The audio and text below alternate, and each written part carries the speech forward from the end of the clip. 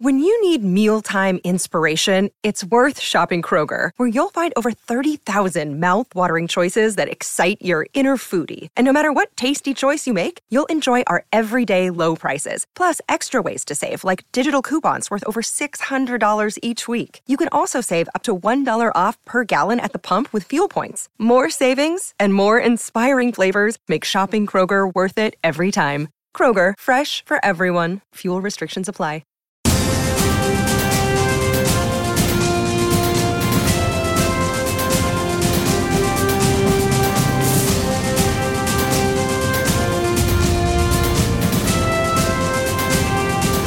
My guest this week is Ukrainian journalist and broadcaster Maria Romanenko. Maria, welcome to the show. Thank you, Nathan. Thanks for having me. This week obviously marks 1 year since the Russian invasion of Ukraine began. Could I just start by asking for your thoughts on the conflict so far as we mark this important anniversary? Yeah, well, first thing is that it's been 9 years since Russia invaded Ukraine. 24th of February is when we're marking the first anniversary of the full-scale invasion. Which is when Russia started bombing all over Ukraine. It is, I think there's many things I think to deconstruct here.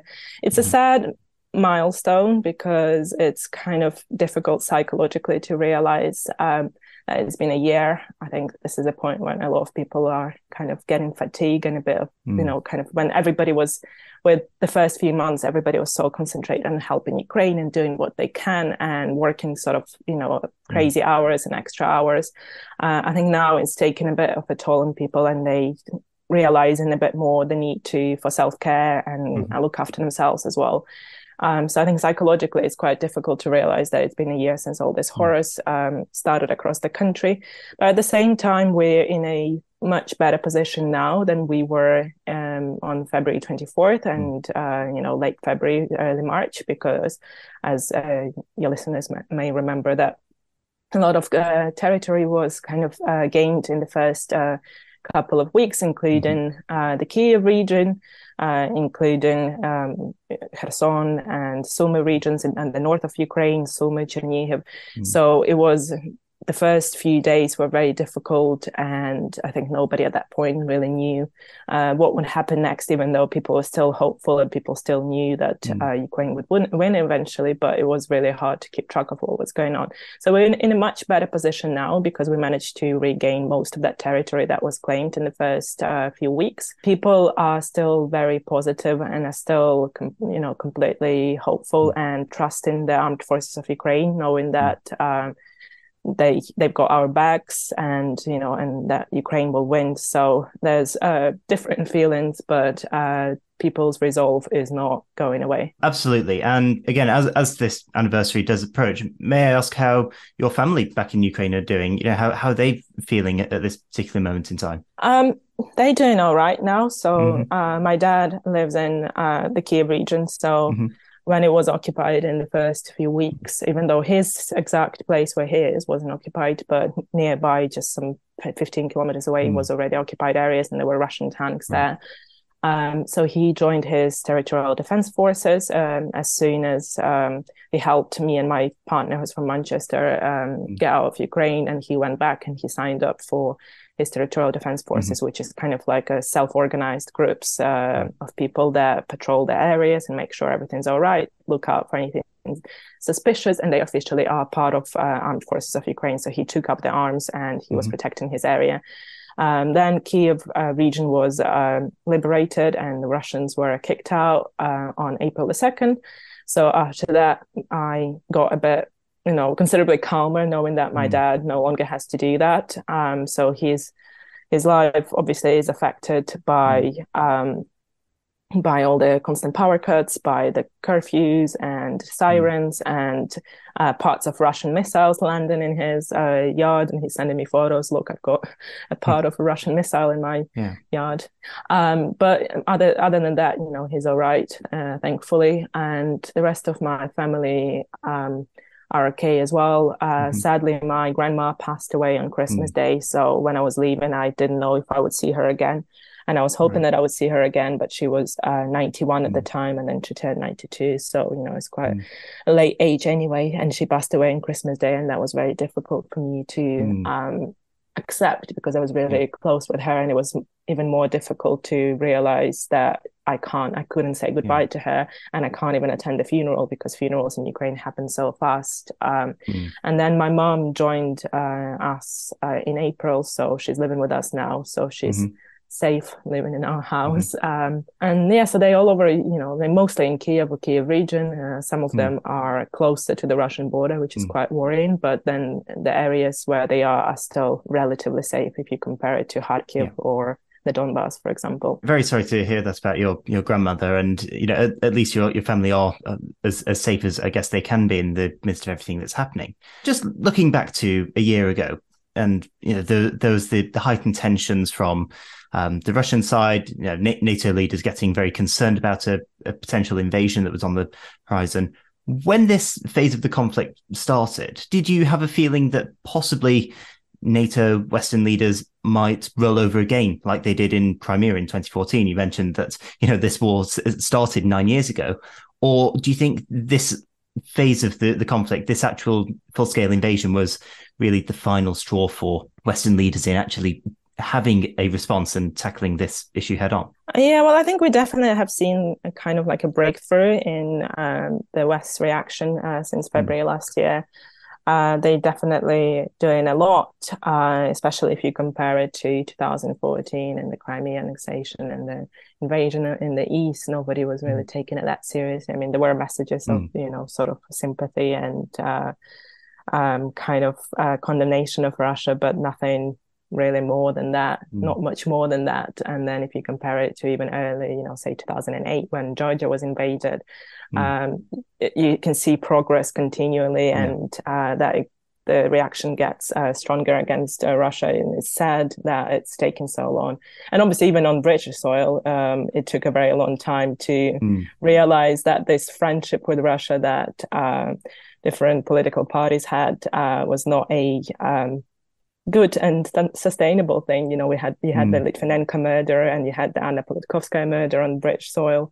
So Russia managed to cause harm even on the British soil. So I think from now, the last year, that was a kind of a point of no return when the West realized, we have to be more coherent, and we have to be more decisive. I think still, if some countries, you can even break it down in terms of different countries. So if some countries such as the UK and the US were very decisive and very supportive, France and Germany, for example, took much longer, and they were still sort of calling for discussions with Putin for a very long time, when the UK and the US were much more pushing towards sanctions and pushing towards having Russia just completely withdraw without any compromise and things like that. So I think they're acting much better now. I mean, it's still quite slow and phased, and I kind of see why they're doing it now, why they're doing it like that quite slowly, because they are worried of repercussions and a sort of a world war. But in the same way that if the aid was provided at once, everything that Ukraine was asking for was provided at once rather than waiting months for it, we wouldn't be at this point 1 year on. You mentioned that just the international response, the UK, US much quicker in reacting to the issue in comparison to other European countries. But on the whole, have you been surprised by just how much the international community has come together and unified on a broadly single message in support for Ukraine? Yes, well, sort of. I think, again, it's hard to talk about the West as one unity. I mean, definitely people are doing a lot, and it's strange, even like countries that have been historically very neutral, such as Japan, for example, in the last decades at least, they are providing various kinds of aid to Ukraine, and other countries that have been neutral doing the same. So on the whole, yes, I guess it's nice to see that unity and solidarity, and it's been really nice to see different Western leaders visit Ukraine and show the message of solidarity again. I mean, we had the UK Prime Ministers. It's probably even hard to count how many times we've had different prime ministers from the UK visit since February last year. And then we just had Biden visit on Monday, I think. So it's, on the whole, it's good to see. But then I think, again, it depends I don't think you see this unified support in some other countries, and it depends where in the West you're looking. In the UK, it's been absolutely phenomenal, and I was on the receiving end of a lot of kindness and generosity. But then if you go somewhere like France and Germany, you'll find a lot of Russians there, and you'll find some Ukrainian refugees being attacked on the streets. Because there are many Russians, and there are also some people who have this sort of like war or Ukraine fatigue, that they kind of just starting to think, well, this is hurting our economy. Maybe we shouldn't help Ukraine so much, without realizing that if the world stops helping, then the war will move on further and will spread further. Those visits by world leaders, I mean, you rightly point out how Joe Biden there this week, Rishi Sunak was there, I think the week before, Boris Johnson, when he was in office, made, I think, 3 visits. You've had all these major world leaders visit Ukraine. Just how important is it to you to see these huge figures on the world stage come to Kiev to see the damage for themselves and actually, make the effort to go to the country? Yeah, I think it's very important. I think it's good. It's a good message of solidarity, and it's I don't even know how to put that into words, but I think it's important because I think that it's up to government, the way what you see in the general public, how they view this war, and how their attitude, and whether we should help Ukraine, whether different countries should help Ukraine. I think it much depends on the actions by the government, and whether they talk enough about how horrible what Russia is doing is, and so I think it's great to see that, and obviously the lengths that they go to visit Kiev. We just heard about Biden spending 20 hours on the train just for the 4 hours in Kiev that he spent in Kiev. So it takes 5 times the time to, the travel time is 5 times more than the actual time of the visit. So it's also, I know that it's physically difficult. So it's even more important that they go to those lengths to do that. This week has seen 2 important speeches be delivered. The first by President Putin on Monday, and second by President Biden. And, both leaders are representing very different messages, very different sides of the argument and worldviews in their addresses. So if I may start with just looking at Vladimir Putin's speech this week, which seemed to cover a number of different topics, not all of them very relevant to the conflict. What did you make of the Russian president's speech this week? Yeah, I think you rightly point out that a lot of it wasn't really relevant to the war. And I think that's an interesting sign. So on the same day last year, on February 21st, he gave out a speech where he said Ukraine wasn't a real country, and that it was created by Lenin in the 1920s, and lots of stuff about Ukraine, and just completely rewriting the history, completely ignoring the fact that Kiev has been there since the 5th century, and it has been there way before Moscow was even founded by a Kiev prince. So that was a very, kind of weird speech that made me feel really uneasy last year.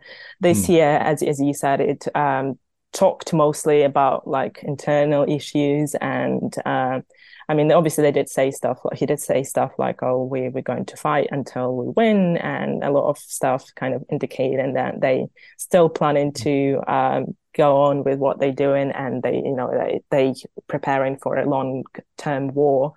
But at the same time, he talked a lot about like education and science and other subjects in Russia, which don't really have nothing to do with Ukraine. So it was interesting that it's either they probably are realizing that they are losing, and they are trying to focus on the internal issues to divert people's attention from what they're doing in Ukraine. In my opinion, but obviously it still had lots of very, very crazy lines, such as the homophobic and transphobic messages that they put out, and the anti-Western values statement, and how the West is bad, and how the West has been trying to destroy Russia. I mean, all of that is not exactly surprising coming from his mouth now that we've seen it for a long time. President Putin's words were very starkly contrasted with Joe Biden's speech from Poland this week, which was very bold in tone. And, the US president said in no uncertain terms, Ukraine will never be a victory for Russia. So, as the war enters this new phase, how important do you think Biden's words will be in actually reaffirming this collective approach from NATO leaders and actually battling this sense of almost fatigue that you've mentioned today? Yeah, I think very important. I mean, it's good to hear it from the country that holds obviously so much military power in the world. They on our side, and they continue to support us. So it's a great message, and I think it was even more important to see him come to Kiev. But it's good, and it's obviously in sharp contrast to the previous president that US had. So I think it's good to see that coming out of the US, and it's good to see a president that really supports Ukraine. Hey, it's Kaylee Cuoco for Priceline. Ready to go to your happy place for a happy price? Well, why didn't you say so? Just download the Priceline app right now and save up to 60% on hotels. So whether it's Cousin Kevin's Kazoo Concert in Kansas City, go Kevin, or Becky's Bachelorette Bash in Bermuda, you never have to miss a trip ever again. So download the Priceline app today. Your savings are waiting. Go to your happy place for a happy price. Go to your happy price, Priceline. I'm Victoria Cash. Thanks for calling the Lucky Land Hotline. If you feel like you do the same thing every day, press 1. If you're ready to have some serious fun for the chance to redeem some serious prizes, press 2. We heard you loud and clear. So go to LuckyLandSlots.com right now and play over 100 social casino-style games for free. Get lucky today at LuckyLandSlots.com. Available to players in the U.S., excluding Washington and Michigan. No purchase necessary. VGW Group. Void where prohibited by law. 18+. Terms and conditions apply. And just moving away from the international response for a moment, I'd like to ask you really about your experiences in the early days of the conflict and the Russian invasion, because in the immediate aftermath of the invasion, you mentioned you and your partner left Ukraine to move to the UK, and particularly you're based in Manchester now. How are you finding life, not just in the UK, but in my very, very biased opinion, the UK's best city? I love that. I mean, Manchester is a great city. Among all the different UK cities where I could have ended up, this is definitely probably the best one, because there's so much history in Manchester, and there's so much history that doesn't just belong to Manchester, but belongs to the whole world.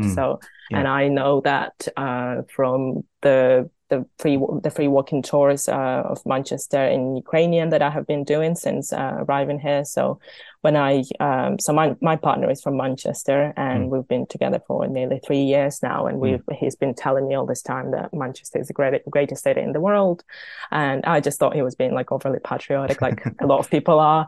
But then I went on the tour myself a couple of years ago when I was visiting Manchester, and I just kind of fell in love with its history. I really love places in the world that have a lot of history and that you can learn a lot about. And then I came up with this idea in the first 3 weeks when I came here back in March, after the invasion, that how can I be useful to other people? I obviously speak English fluently, and I obviously speak Ukrainian fluently, and I actually did go to university in England, and I did my A-levels in Oxfordshire. So I have the knowledge of the country, I have the knowledge of the language, and I have support here, I have my partner here. So how can I be useful to other people? And that's when I came up with the idea of just emailing free Manchester walking tours and suggesting that I do translation for them so that we can show Manchester to Ukrainians.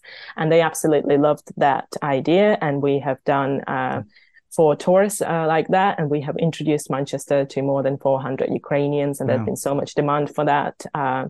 And I think there's, again, there's so much history in Manchester, and there's bits of the tour that I think, Ukrainians don't really care about, such as the Manchester music scene. They don't really, a lot of them don't really know who all those bands are that are so important to Manchester. But there are parts where it shows that how Manchester can unite and the whole community can unite, such as after the IRA bomb, and such as after the Ariana Grande bombing. And how people unite and help each other and the whole community, and how the city can also rebuild itself after the IRA bomb in 1996. So that I think there's a lot that Ukrainians that end up in Manchester that they can kind of learn from and relate to, and that's very, very interesting. And it's a great city. The people are very, very friendly. I've had so much generosity in the first few weeks. It was just overwhelming. Like I had neighbors knocking on my door and just saying like, my 4-year-old son has made this drawing for you. That would like say, welcome home, and some Ukrainian flags on it. And it was really, really sweet, like bringing me to tears. And then people were giving me flowers. There was somebody, I was in a Primark shop in the first couple of weeks because we had to attend a wedding, which we didn't feel like attended at all, but it was my partner's friend. So we kind of had to go. I was in no mood for a wedding. And I had to get some shoes and something like really quickly. And there was a woman behind me in the queue, and she was like, oh, I saw you on TV. Can I give you this? And she like hands over like £20 to me. And I was like, no, it's fine. I don't need money. Like, I'm fine. And she was just insistent that I take it. And even when I was saying that I'll just spend it on charity, and she was like, no, please spend it on yourself. Just pay for this shopping, please. And it just, we've seen things like this. And it was just completely, that's the kind of tears that you have when you're sad that your country is being bombed and that you're away from it. And when your family dies, or when your friend dies, because I had my friend also be killed by the Russians. But there's also tears where you just experience like pure kindness and just people wanting to go out of the way just to help you. And that was really wonderful. And I experienced so much of that in Manchester. It is a fantastic place. And, you're quite right. The level of generosity there has been towards the Ukrainian community in particular in the city and across the UK as well has been incredible to see and to read about. But your journey to the UK, from what I've been reading, was quite a difficult one. Reading that you and many thousands of others would, in the initial aftermath of the war, you'd walk to the Polish border in order to escape. Could I just ask you to describe your journey in a bit more detail, and just describe the situation at the border for listeners? Because we saw the archive footage and the news footage at the time, and it just looked like just pure chaos at the time. Yeah, well, you probably don't want to in too much detail because we write in a book about it. If I went to talk about in more detail, then we'd be here all day. Right. But I can quickly kind of sum up. So on the February 23rd, me and my partner were in Kiev, and I lived in central Kiev. And then my dad gave me a call, and he said that he heard that central Kiev might not be safe that night. So we went to his place instead, which is in the Kiev region, and we stayed there overnight. And then that morning of February 24th, my partner shook me to wake me up and to tell that there's been bombs, that the bombs have been dropped. And I was like, well, where? And he's like, everywhere. And I just kind of struggled to believe that this was happening. And I went on my phone, I went on Twitter, and I saw the multiple reports. And then when it hit me, and I was like, right, okay, so this is happening. And he was adamant that he wanted to go to the west of Ukraine and cross the border into Poland with the intention to come back to the UK. Ukraine is not his country.